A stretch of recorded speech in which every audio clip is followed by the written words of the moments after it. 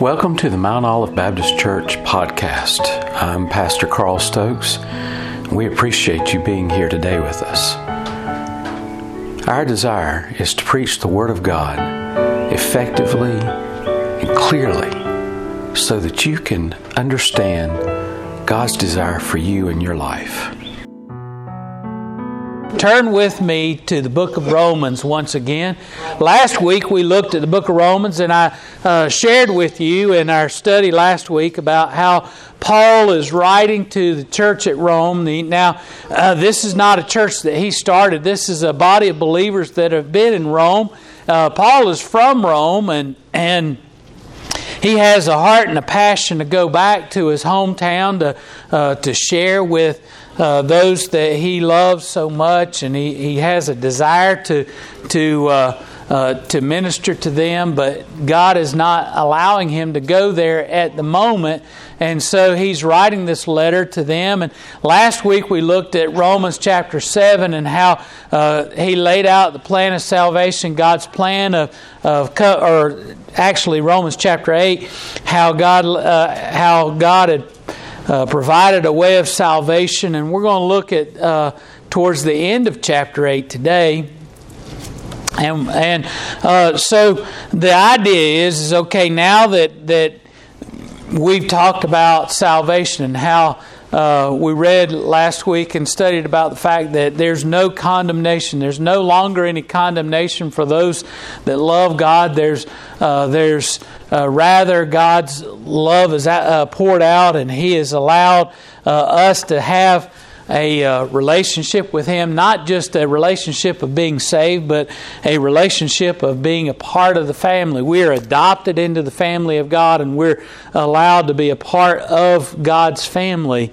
And then we have His sanctification. God takes us and removes us from what we once were and transforms our lives and makes us not... we just aren't, so many of the Jewish faith, Paul, is ministered. Paul is a Pharisee of Pharisees, even though he is a Roman citizen, and he knows all of the teachings of the Pharisees, and he understands their dependence on the law and how the law focuses on the fact that these are the standards that God has for us. And Paul put out there, look, we can't meet that standard. There's no way we can meet that standard. There's not one of us that can go through our life without sinning. I dare say there's one of us that can even go through a whole day without sinning. We all are. We have a sin nature, and we, when we're born, and we have a tendency to fall into sin, and that's what the Ten Commandments is showing us and pointing us towards, is that we can't meet God's demand on our life, and therefore we need a Savior. We need to be cleansed, and Paul talks about that cleansing and how God doesn't just cleanse us and says, "Okay, you're done. You're good to go." It's not like He puts us through a car wash and says, "Okay, I've spent the time and I cleaned you up and you're all clean. Now go out there and live your life." He doesn't just shove us out there on our own. He provides a way for us to keep ourselves from sinning. And that's His sanctification. He justifies us and then sanctifies us. He helps us to grow closer to Him and to help us to be more like Him, so that we sin less often, so that we maintain that relationship with Him.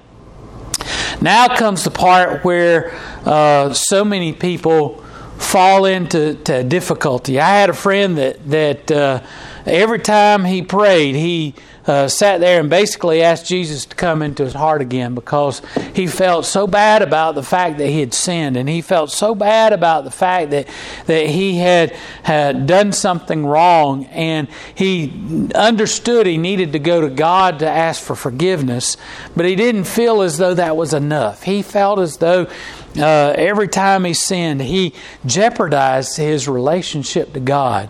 He caused God to not necessarily love him enough. Now, he placed on God feelings that we sometimes have when we have someone that's in our life that we love. And,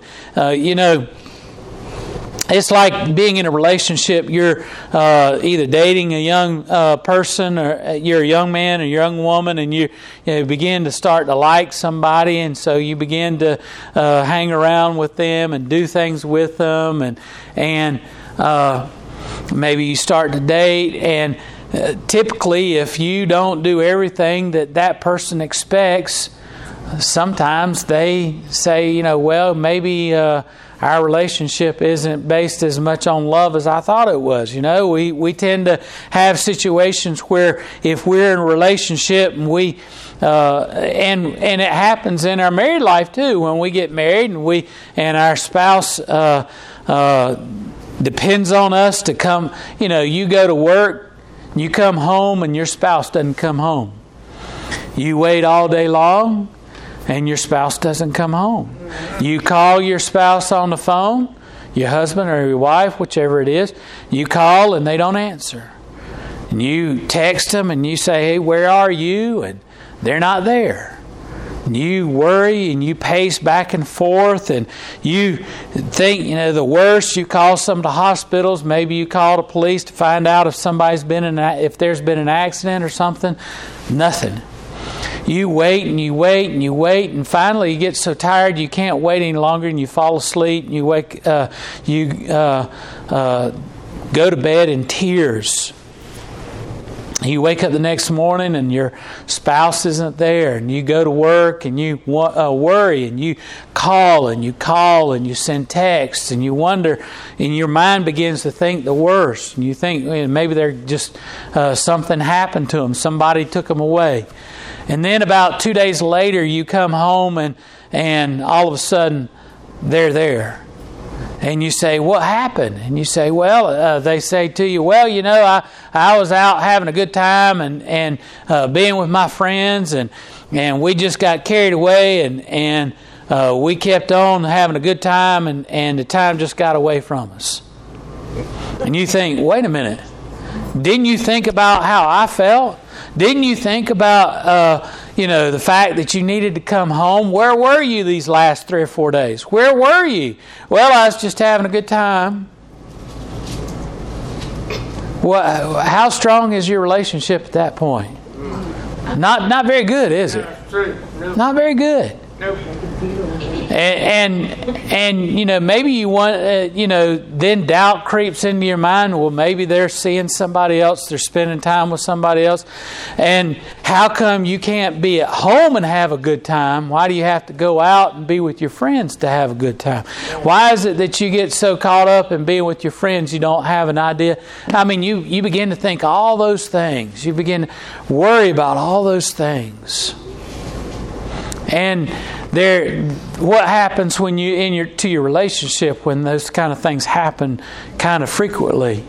You begin to wonder if maybe you made a mistake in being with that person, right? You begin to wonder if they're maybe having another life somewhere else, and you begin to think, well, maybe they don't love me anymore. Maybe they don't like me. Maybe this was a mistake. God never has that kind of feeling. When you sin and you do all kinds of stuff that God doesn't desire for you to do, and you spend your time doing all those things, you're away from God at that point. Now, God's everywhere. Understand, God's all places. But God, and when we accept Jesus into our heart and life, He's there with us. And this is kind of the hard part to understand, but when we go off and we do all those things, I don't feel as though God's presence is with us the same way as when we're doing the things we're supposed to. Amen. I mean, He's there. He's in our heart and life, but we're putting a wedge between us and God with our sin. Just like that spouse is that's out having a party and spending time away from you. You spend time away from God and you don't do the things that you're supposed to do. You don't commit. God's calling out to you. God's beckoning to you for you to come back. God's worried about now God doesn't worry, okay? But if we were to humanize God's experience, God knows where you are. God knows what you're doing. God, there's not any doubt in God's mind what's going on, but God has a desire for you to come back. And the Bible tells us that He yearns for us to come back. He does things in our life so that He'll draw us back unto Him. And we spend all that time doing all the things that we want to do, and then all of a sudden one day we feel as though, I need to get back right with God. So we come back to God and we say, okay, God, I'm sorry, forgive me for that. And we know that God loves us, and we know that God's going to forgive us, and God does forgive us. But what kind of relationship are we having with God? What kind of relationship is that building on when we spend all that time doing all the things we want to do and doing all the things God doesn't want us to do, and then we come back to God and we say, oh, I'm sorry. I'm sorry. And we just expect God to forgive us and just wipe the slate clean. And this is where some people begin to believe, well, maybe, God, maybe I've lost something with God. Paul addresses this. Believe it or not, Paul addresses this. He talked about salvation. Now he moves on to the understanding of our relationship to God.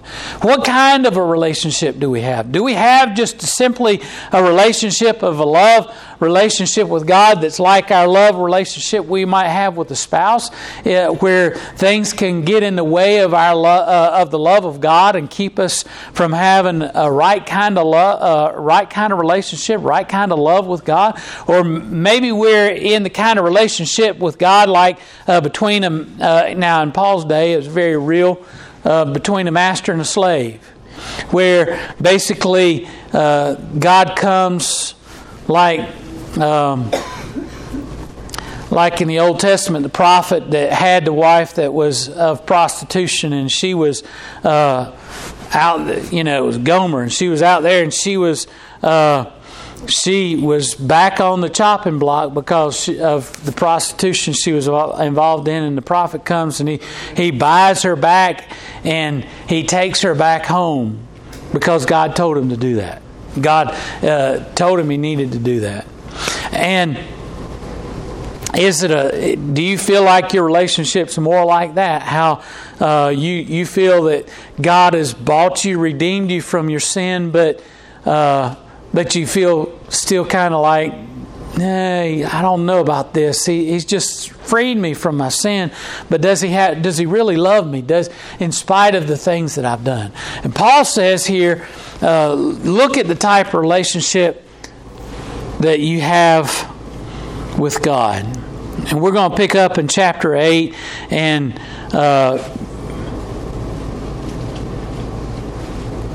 verse 27. He says, "And he that searcheth the heart knoweth what is in the mind of the Spirit, because he maketh intervention for the saints according to the will of God." And so this is talking about the Spirit of God and how the Holy Spirit it provides intercession. And he says, verse 28, this is where I want to pick up. He says, "And we know that all things work together for good to them that love God, to them who are also called according to His purposes, for whom He did."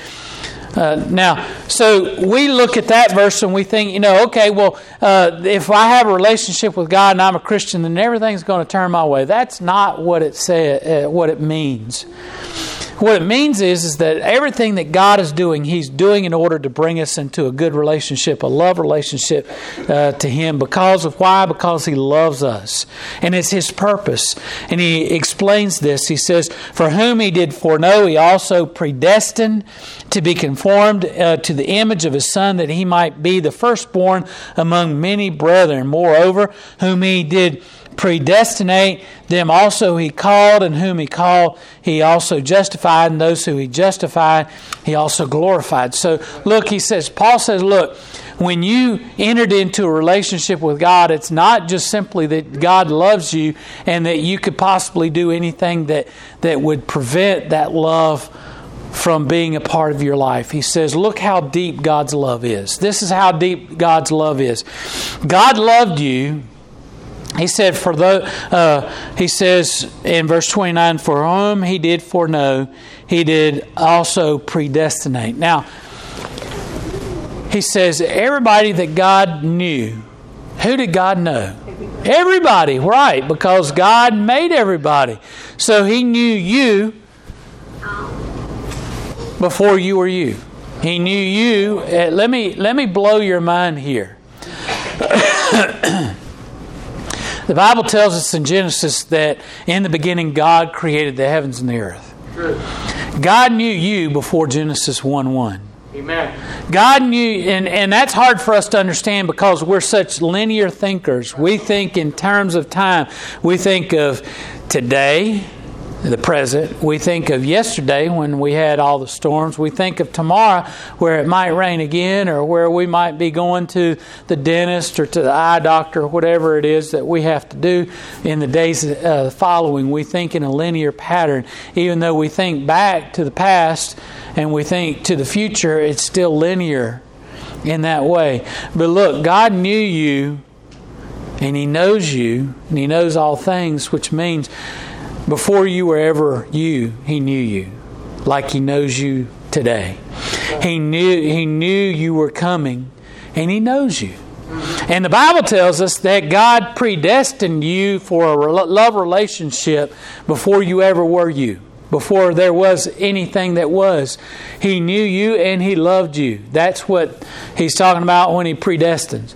And what He's talking about is He said about... Now, here's something else that you can chew on. God determined to love you and determined to send a Savior for you before He ever spoke into existence light or the earth or any of the creatures. Before He knelt down and fashioned Adam out of the dust of the ground, He determined that He would save you and provide a Savior for you, because He knew what? He knew that man would sin. He knew that they would be separated from Him because of that sin. He knew that man would need a Savior. He knew that He would send Jesus Christ, His only begotten Son, to die on the cross for your sins. He knew that you would accept Jesus into your heart and life. He knew that, and He loved you to the point where He was willing to do all of that. Knowing all of that, He loved you enough to go ahead and say, "Let there be light." Amen. He loved you so much that and most of us would think, we go through bad things in our life, we go through hard times in our life, and we say, boy, if I'd known that, maybe I'd done some different things. Listen, God knew all of that, and He didn't do anything different than He already did. He did everything because of His love for you. He did all of that, knowing all of that was to come, and He still desired to love you, desired to send. He knew the pain and suffering that Jesus would face going to the cross of Calvary. He knew the pain of separation that God the Son would feel from God the Father at that moment of separation because of Him taking on the sins of the world on Him on the cross of Calvary. And yet He knew all of that before He ever said, "Let there be light." And He still did it because He loved you. That's predestination. That is, He determined that He would do those things. And He says, for whom He did foreknow, He did predestine to be conformed to the image of His Son. He desired that you would have, from the very beginning, He said, look, I know man's going to sin because of the temptation that he's going to face, and I desire for him to be like me. I desire for him to be cleansed from that sin. I desire for him to take on my attributes, to be like me, to have the image of my Son in his life, that he might be firstborn among many brethren. He says, I want, even though they do all those things, even though I know they're going to reject me, even though I know they're going to turn me away from me, even though I know they're going to shake their face and fist in my face and despise me and spit upon me, I still love them, and I still desire for them to have the love of my life in them, and desire them to be like me. And what's this thing about the firstborn? He says, and I desire for them to have the inheritance of the firstborn. What's that inheritance? That's salvation. That's redemption. That's justification. That's glorification. He says it here following this. He says,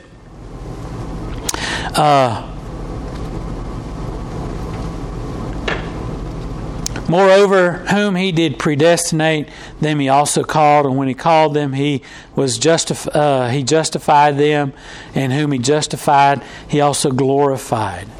And so God did all those things for you before you ever existed, before you ever was. People talk about, I knew you before you were a glimmer in your mama's eye. God knew you before there was ever a glimmer of any kind. God knew you and loved you. He desired for you to be justified, glorified, and He said, and look, so the Bible says that when we come into a relationship with God, and when we give our heart and life to Him, that God, it's like God places us in the palm of His hand, and then He takes His other hand and He places that over His hand, and He says, "There's nothing that can get in here. Nothing can separate us from the love of God." Look what He says in verse 31. He says, now this is how you can know that once you accept Jesus Christ into your heart and life, that there's nothing that can get in the way of God's love. He says, look, verse 31, "What shall we say then to these things? If God is for us, who can be against us?"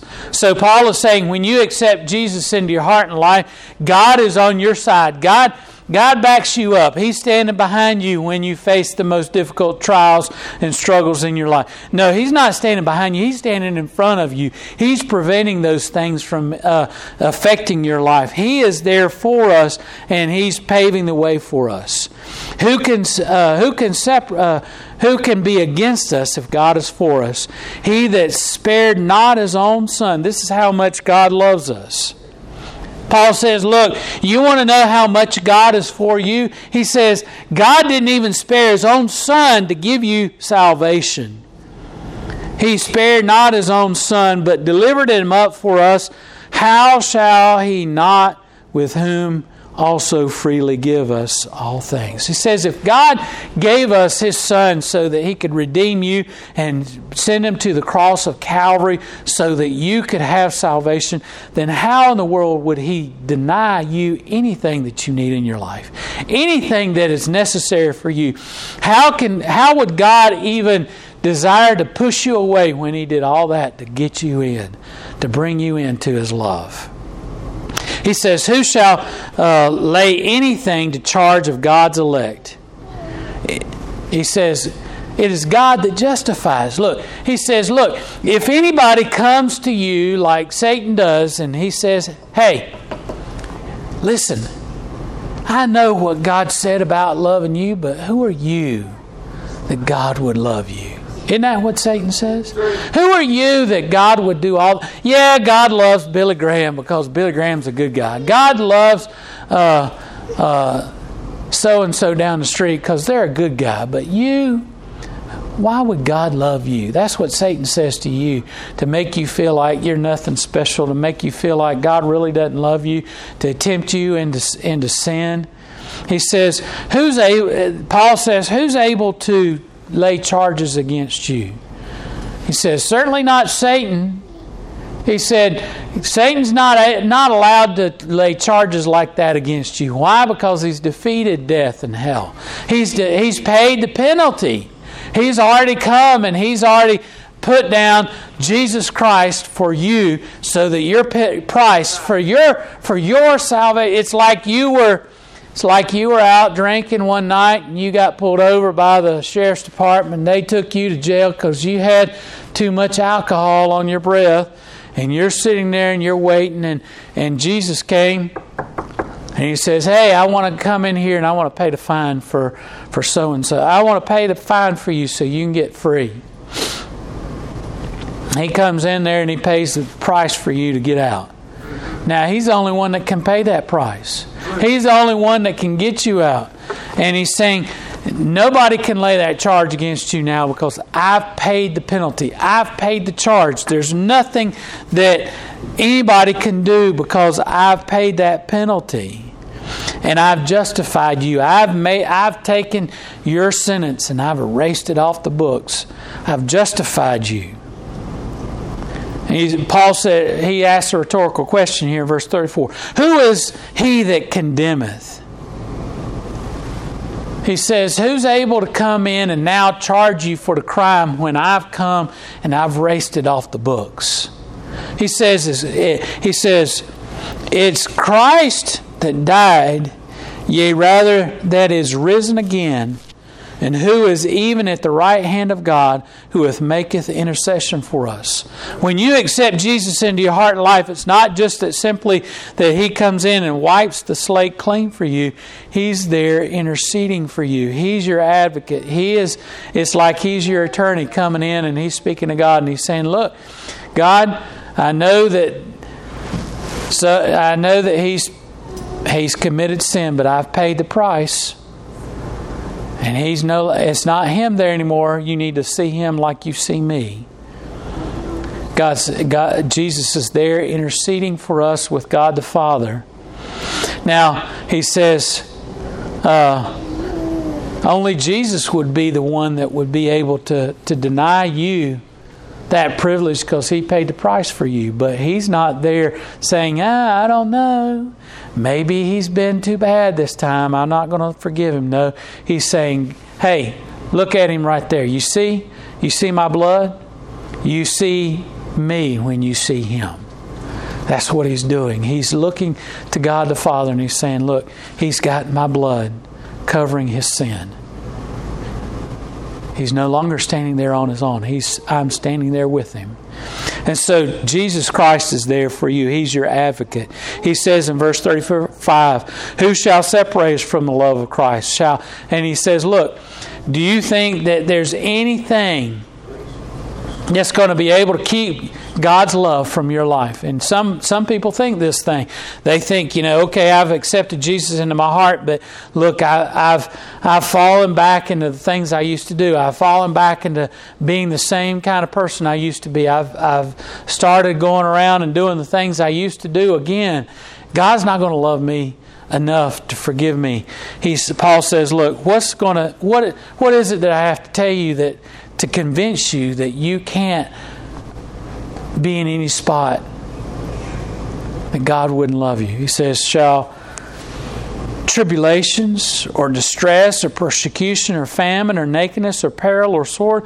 He says, is there anything that's going to be able to separate you from the love of God? He says, no, none of it. None of it. He says, as it is written, for Thy sake we are killed all the day long. We are accounted as sheep for the slaughter. Nay, in all these things we are more than conquerors through Him that loved us.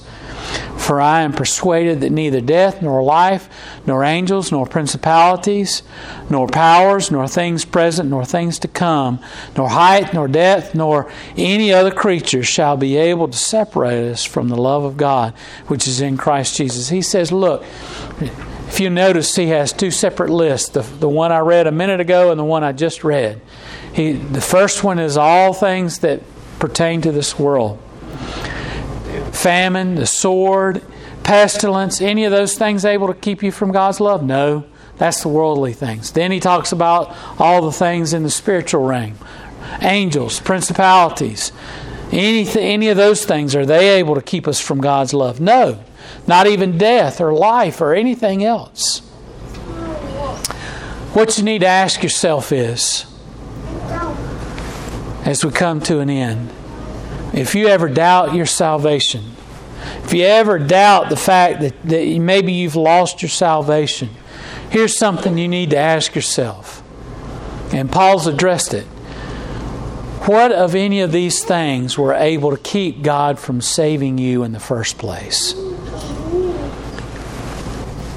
Were pestilence, famine, distress, persecution, nakedness, peril, any of those things able to keep God from loving you enough to send Jesus to the cross to die for your sins and to love you and to save you? Were angels and principalities, powers, all these things, height, depth, any of these things, is God too far away that He couldn't love you enough. If God loves us, yeah, but His love only goes so far. No, there's nothing that kept God from loving you enough to save you in the first place, right? Right? Yeah. I mean, if we believe that Jesus Christ came and died for us and He loves us enough to save us, then my question is then, is there anything that we could possibly do or have done that wouldn't keep God loving us still? Amen. If there's nothing in this world that kept God's love from loving you enough to save you, then there's nothing in this world, nothing you can do. Look, there was nothing that you could have done except to reject Him. There's nothing in your life that you could have done to keep God from loving you and sending Jesus to the cross to die for you and to extend to you salvation. And if you weren't good enough for salvation before you accepted Christ, there's nothing you can do after you accept Him to push Him away. There's nothing that He says, I gambled on so-and-so. I gambled on you. I thought you loved me enough for my love to stay in you. No, He doesn't say that. He says, I knew who you were before you ever existed. I knew what kind of things you have done. I know what kind of person you are. And I love you enough to send my Son to die on the cross for your sins. And He says, I love you enough that no matter what you do after, that I still will love you. That I still will continue to love you. That I still will keep you in the palm of my hand. Amen. That I will still continue to love you. Paul says, look, there's no condemnation in our life because God loves us and He's extending His love towards us. And there's nothing in our life that can condemn us again. No matter what we do, no matter what we've done. Now later on, Paul will say, look, God's grace abounds, but let's not keep sinning to get God's grace to continue to abound. He's not saying, look, just because God loves us so much that He'll never reject us, that doesn't mean we're going to go out and test it. That means, no, we need to understand the extent of God's love, and we need to then take on the attributes of God. We need to grow closer to God to the point where we, as we grow up, as we get older, as we have a 9th birthday, we get to be a little bit more and more like our mama and daddy. And look, the older you get, the more things you see in your life that were in your parents' life, that they did, that you do the same thing that they did, that you continue to have. You begin to look more and more. One day you'll look in the mirror and you'll say, "Hey, when did Dad come? Oh, wait a minute, that's me. That's me." We look more. Every day we look more and more like our parents because why? We take on those attributes of the ones that we're part of the family. We're like them because we're in the family, and as such, when we become a part of the family of God, God justifies us, makes us more like Him, causes us to be like Him. He sanctifies us. Paul says, those whom He sanctified, He also glorified. So we become more and more like God. The closer and closer we get to Him, the closer and closer we get to Jesus Christ. Then when things happen to us and when we do those things, the more we read God's Word, the more we pray, the more time we spend in our relationship with God, the more we become like Him, so that when things happen to us, we don't reflect our old sinful nature. We reflect the new man that's in us. As Paul says in Ephesians, we've taken off the old man, we've put on the new. We're no longer who we once were. We are now like Christ. We're more like Him. It's not that we become gods. We'll never do that because we are fallible. We are sinful. We become more like Christ in that when we have things happen to us, we don't react in the same way we used to when we lived in sin. We act more like what Christ would have us to react. We begin to say the things, do the things that God desires for us to. as we get closer and closer to Him. So there's nothing. Isn't that a wonderful thing? That you don't ever have to worry about losing your salvation. You don't ever have to worry about, now, you do worry about sinning against God. You do desire to not sin. You do desire to have fewer and fewer times that you fall into sin. But you don't worry about God stopped loving you. He loved you enough.